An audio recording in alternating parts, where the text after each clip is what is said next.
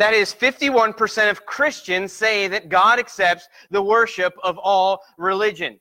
Some in hearing this might say, well, what's the big deal? Some might say, who's to say that we are right? Who's to say that others are wrong?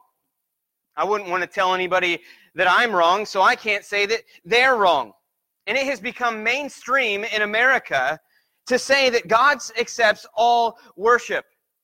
Just watch the politicians, watch the news. There would be very few that would ever say that God does not. Most of us, all of us will remember when Bernie Sanders was completely offended and shocked to find out that a Christian politician, a Christian man, believed that Christ was the only way to worship God, the only way to know God. If you watch the mega church pastors, they go on Oprah, they go on The View, they go on all those talk shows, and when presented the question, does God accept all faith? They buckle under the pressure. They buckle under the desire for approval of men. They buckle under their desire to remain as popular as they are, and they say things like, I don't know. God's the judge. Who am I to say that some people will go to hell? And this has become mainstream. It has become mainstream to say that all ways are right. It's become mainstream to distance yourself from any position that is absolute. It has become mainstream to say that all roads lead to God. That all you have to do is lead a good life and God will accept you just the way that you are.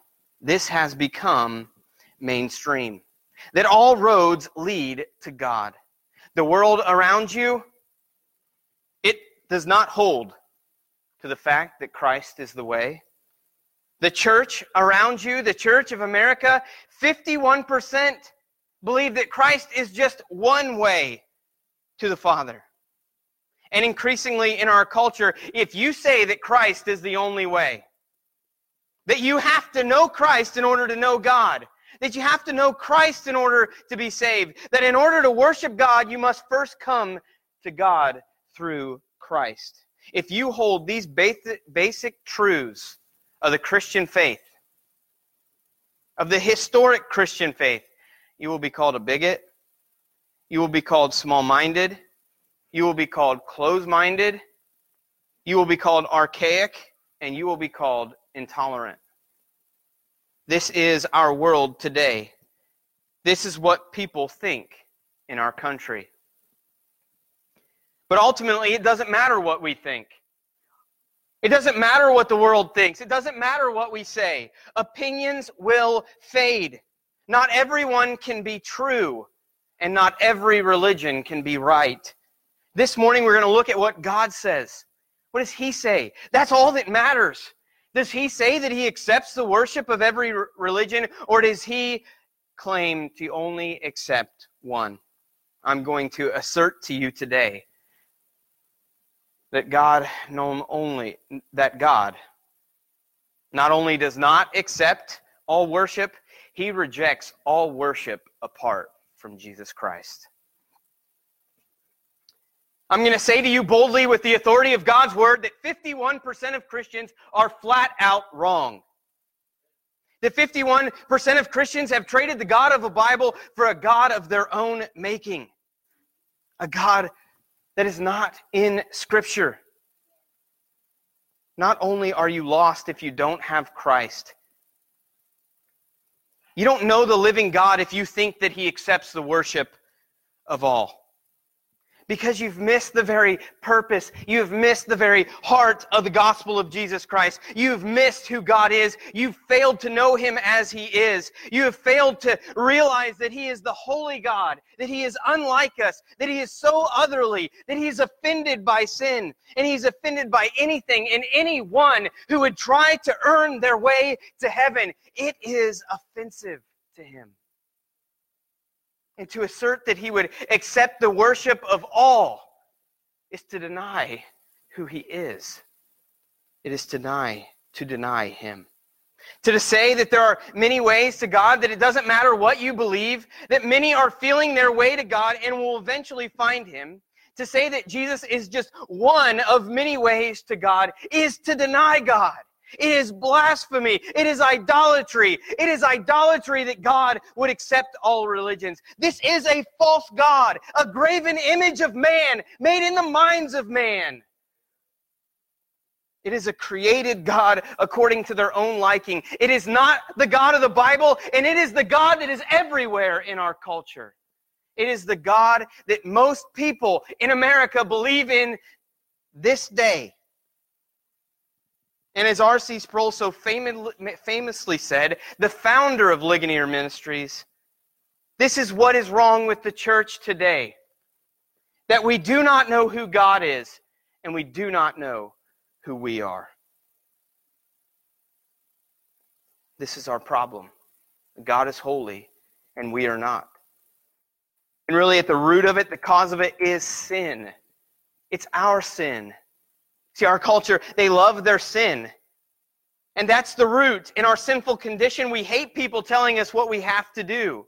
We hate people telling us that we are wrong. We hate people telling us that we are sinful. And so we've redefined God to be something that He is not. We have redefined His attributes. We've called Him all love and no justice. We expect Him to do what He refuses to do. We've expelled His holiness from His character. And we want a God who is all mercy, but not just. This is what we have done.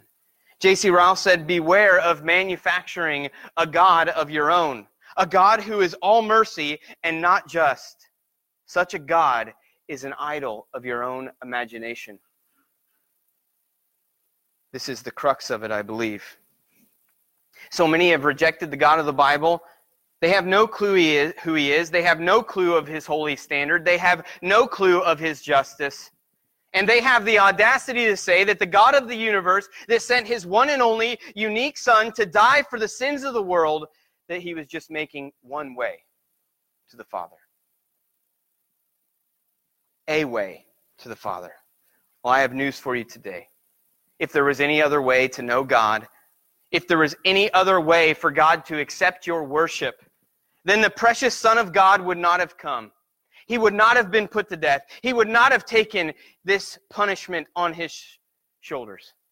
Could you imagine God the Son, God who took to Himself a fully human nature, leaving His heavenly throne, humbling Himself to the point of death, humbling Himself to become subject to the very creatures that He created, humbling Himself, being spit upon, being wrapped in a crown of thorns, being whipped, being scourged, and then not only that, facing the wrath of the Holy Father. Could you imagine God coming to earth, humbling Himself to the point of death on the cross, if there was another way to heaven?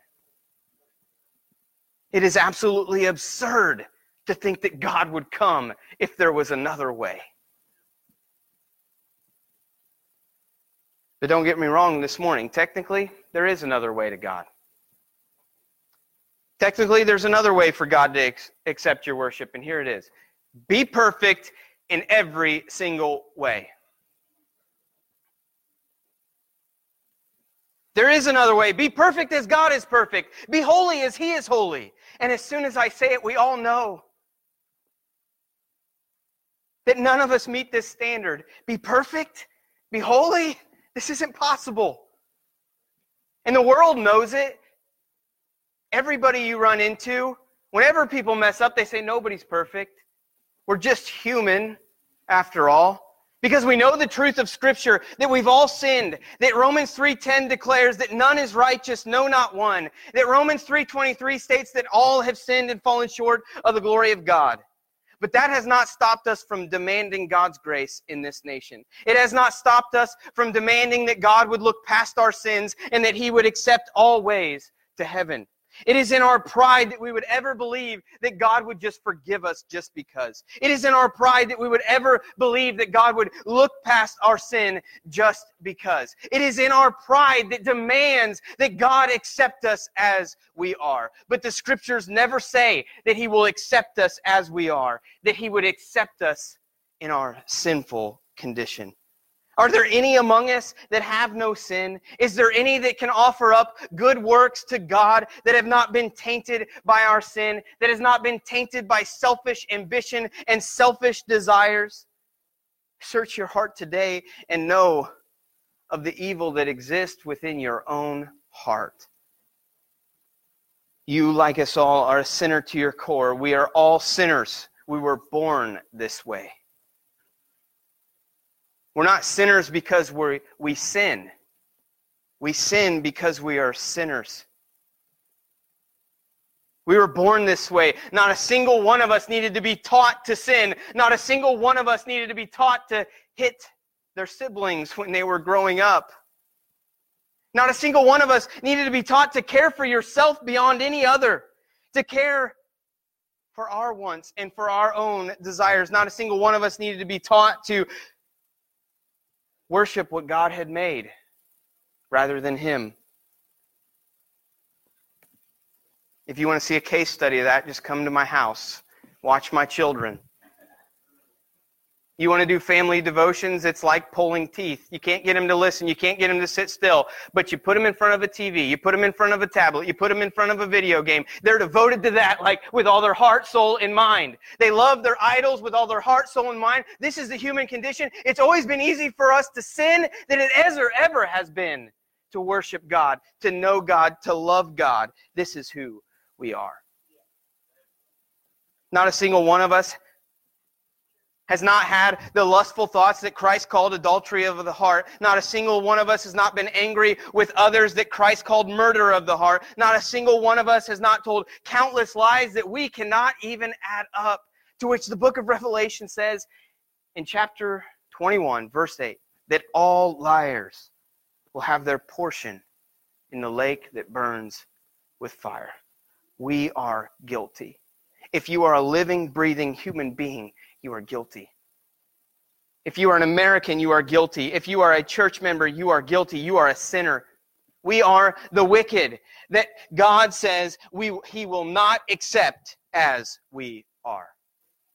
Psalm 5 verse 4 says, "For you are not a God who delights in wickedness. Evil may not dwell with you." This is who God is. And as I said earlier, this is our problem. We have no clue that He is the God who stands apart from evil. He's the one who says in Nahum 1:3, "The Lord is slow to anger and great in power. The Lord will by no means clear the guilty." And in Psalm 7, verse 11, it says there of God that He is angry with the wicked every day.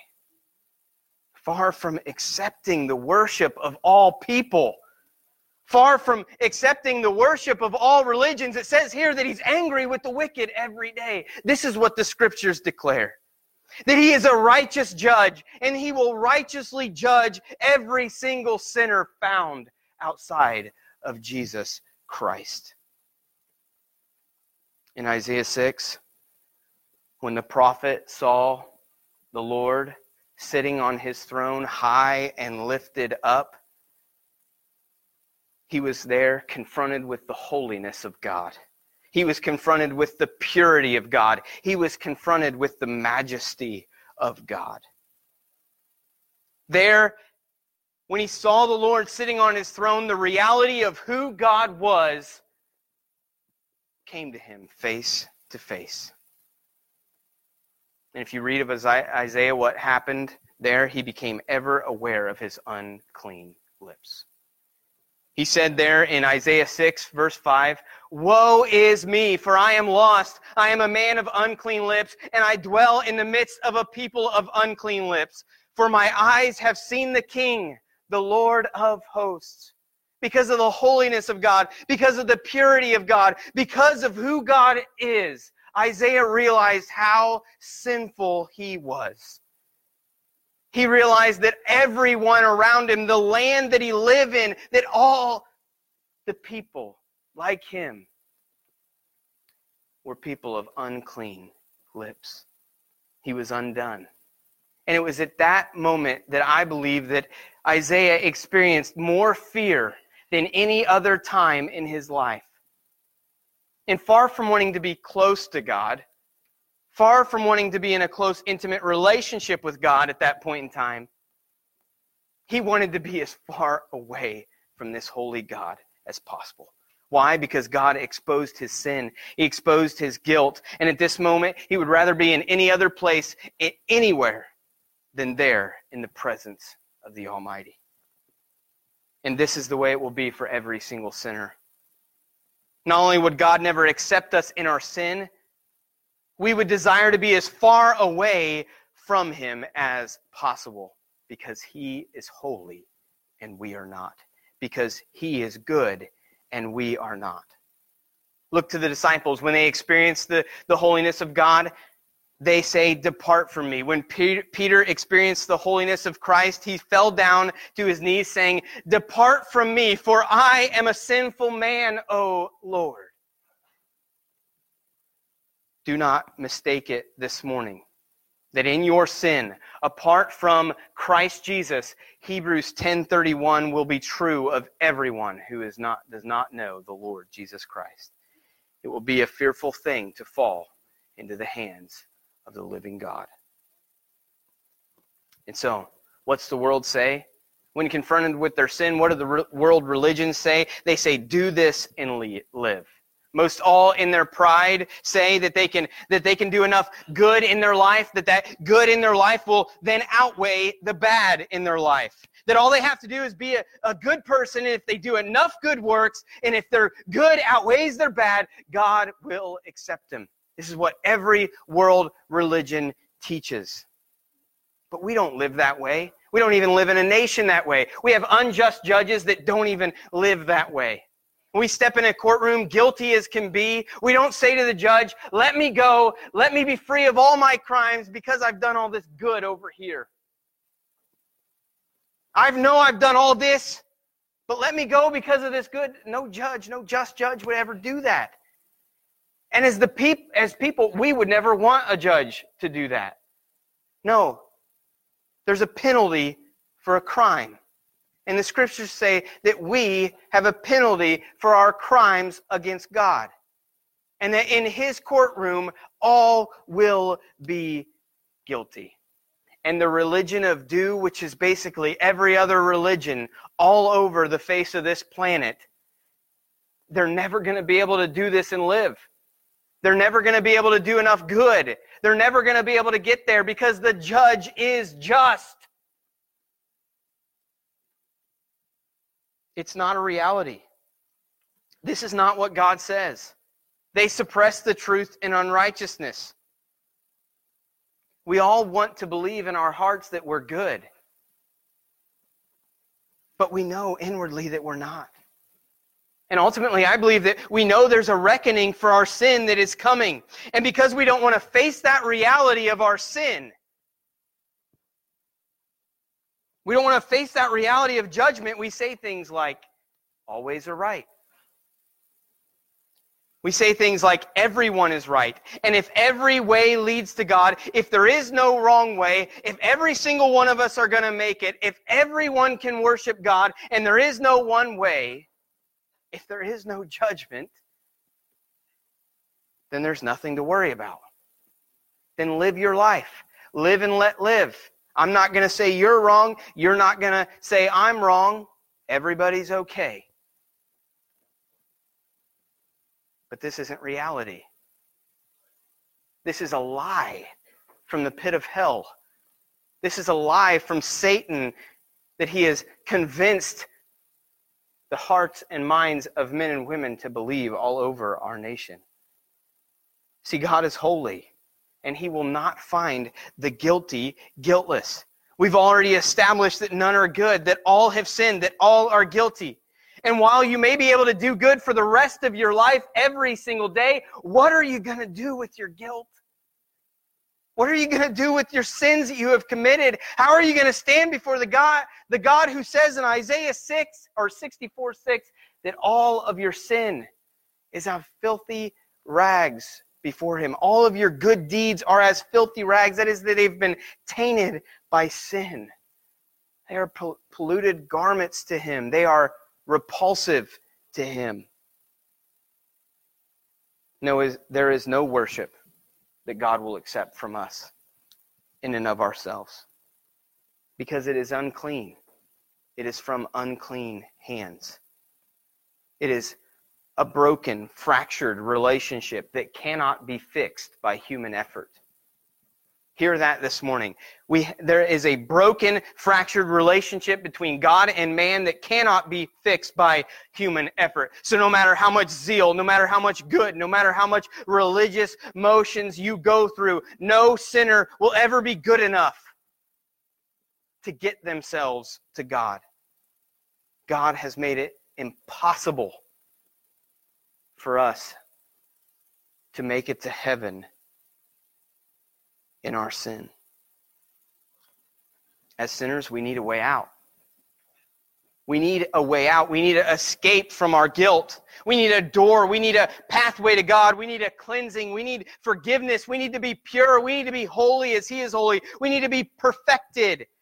We need freedom from our debt, freedom from our sin. We need redemption. We need reconciliation to this holy God. This is what sinful men and women need. And so how is this possible? Well, there is one way. And that one single way, that the unrighteous can be declared righteous, that the unclean can be washed clean, that the wicked can be called God's children, that the evil can be loved by the holy God, that sinners can receive a just pardon for their sin, that sinners can be received into His glorious kingdom. That one way is Jesus Christ. That one way is the religion of done. Christ did it all. The living God, who is the just God, who declares that He will punish sin and that He will not clear the guilty, that vengeance is His. This pure and holy God, who will not dwell with evil, is also the merciful God. The God who is so gracious, so loving, to provide a single way. Some say it's not right that there's only one way. It's not fair that there's only one way. Well, if we wanted fair, it would be that every single one of us would pay for our sins for all of eternity in hell. And nobody's complaining about the demons not having a way. No one's complaining about the fact that Satan doesn't have a way to be redeemed. The fact that God has provided us one single way shows us that His love, that His grace, that His mercy is absolutely matchless. I say when we're this far from God, we are so unlike Him, when we've broken His commands, when we've rebelled against His way, when we've reviled His holy name, why is there one single way?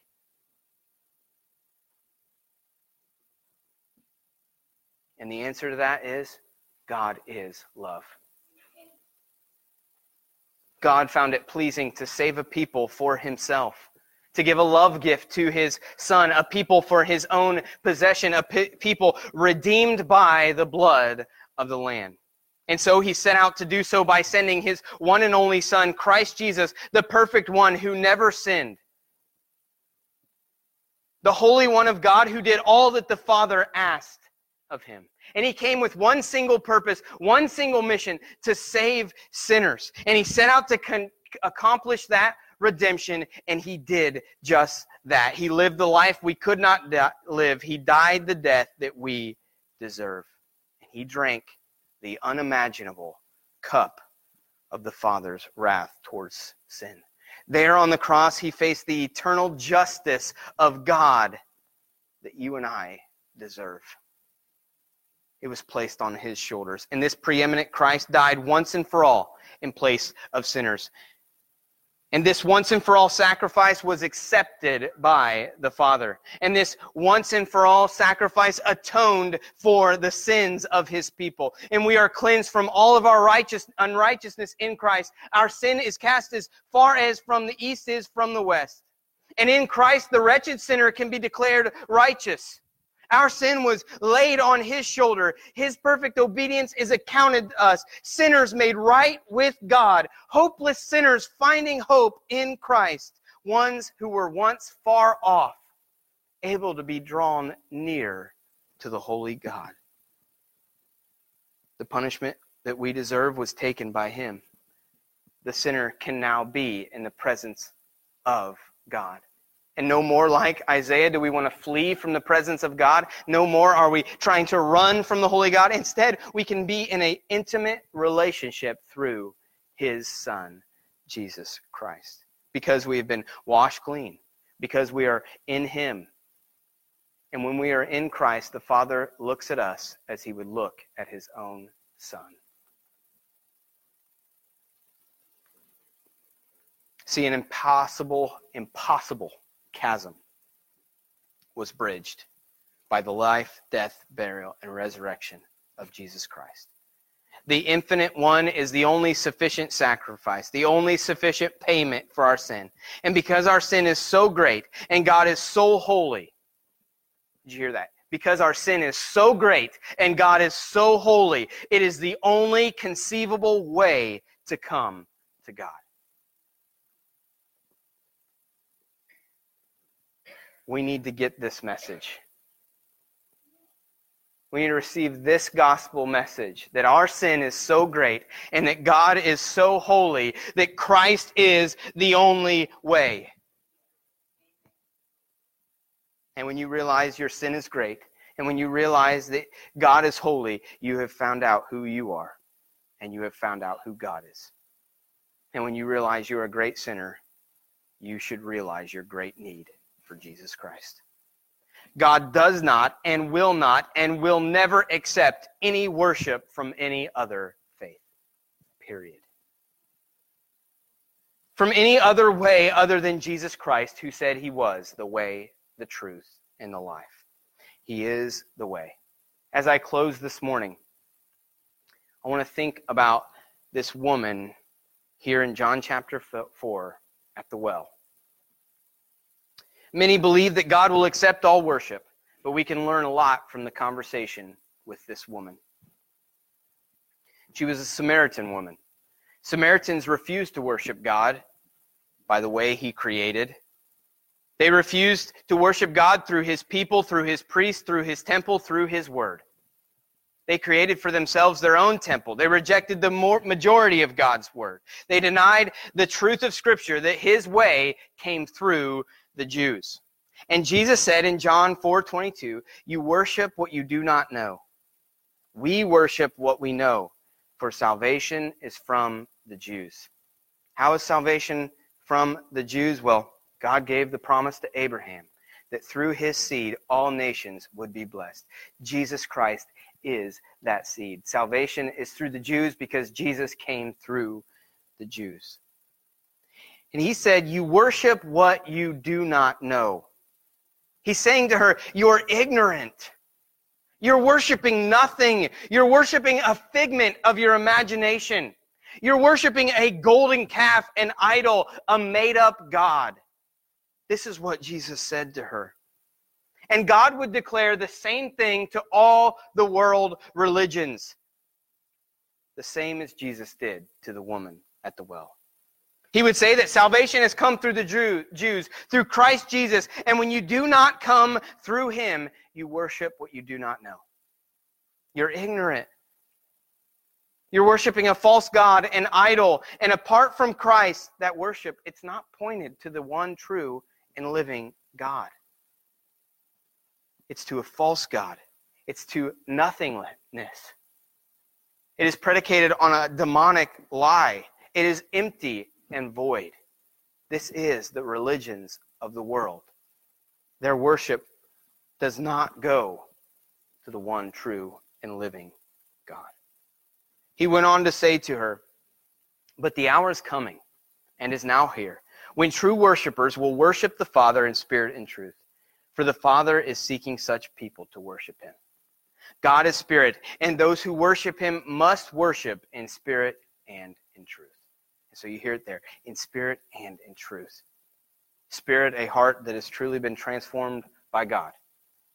a born-again believer, one who has called upon the name of the Lord, one who has been broken by their sin, one who has been saved by the Lord God Almighty, one who has forsaken their former lives, who have come to him for grace, one who has found refuge, who has found forgiveness, who has found Jesus Christ, one who is indwelt by the Holy Spirit of God.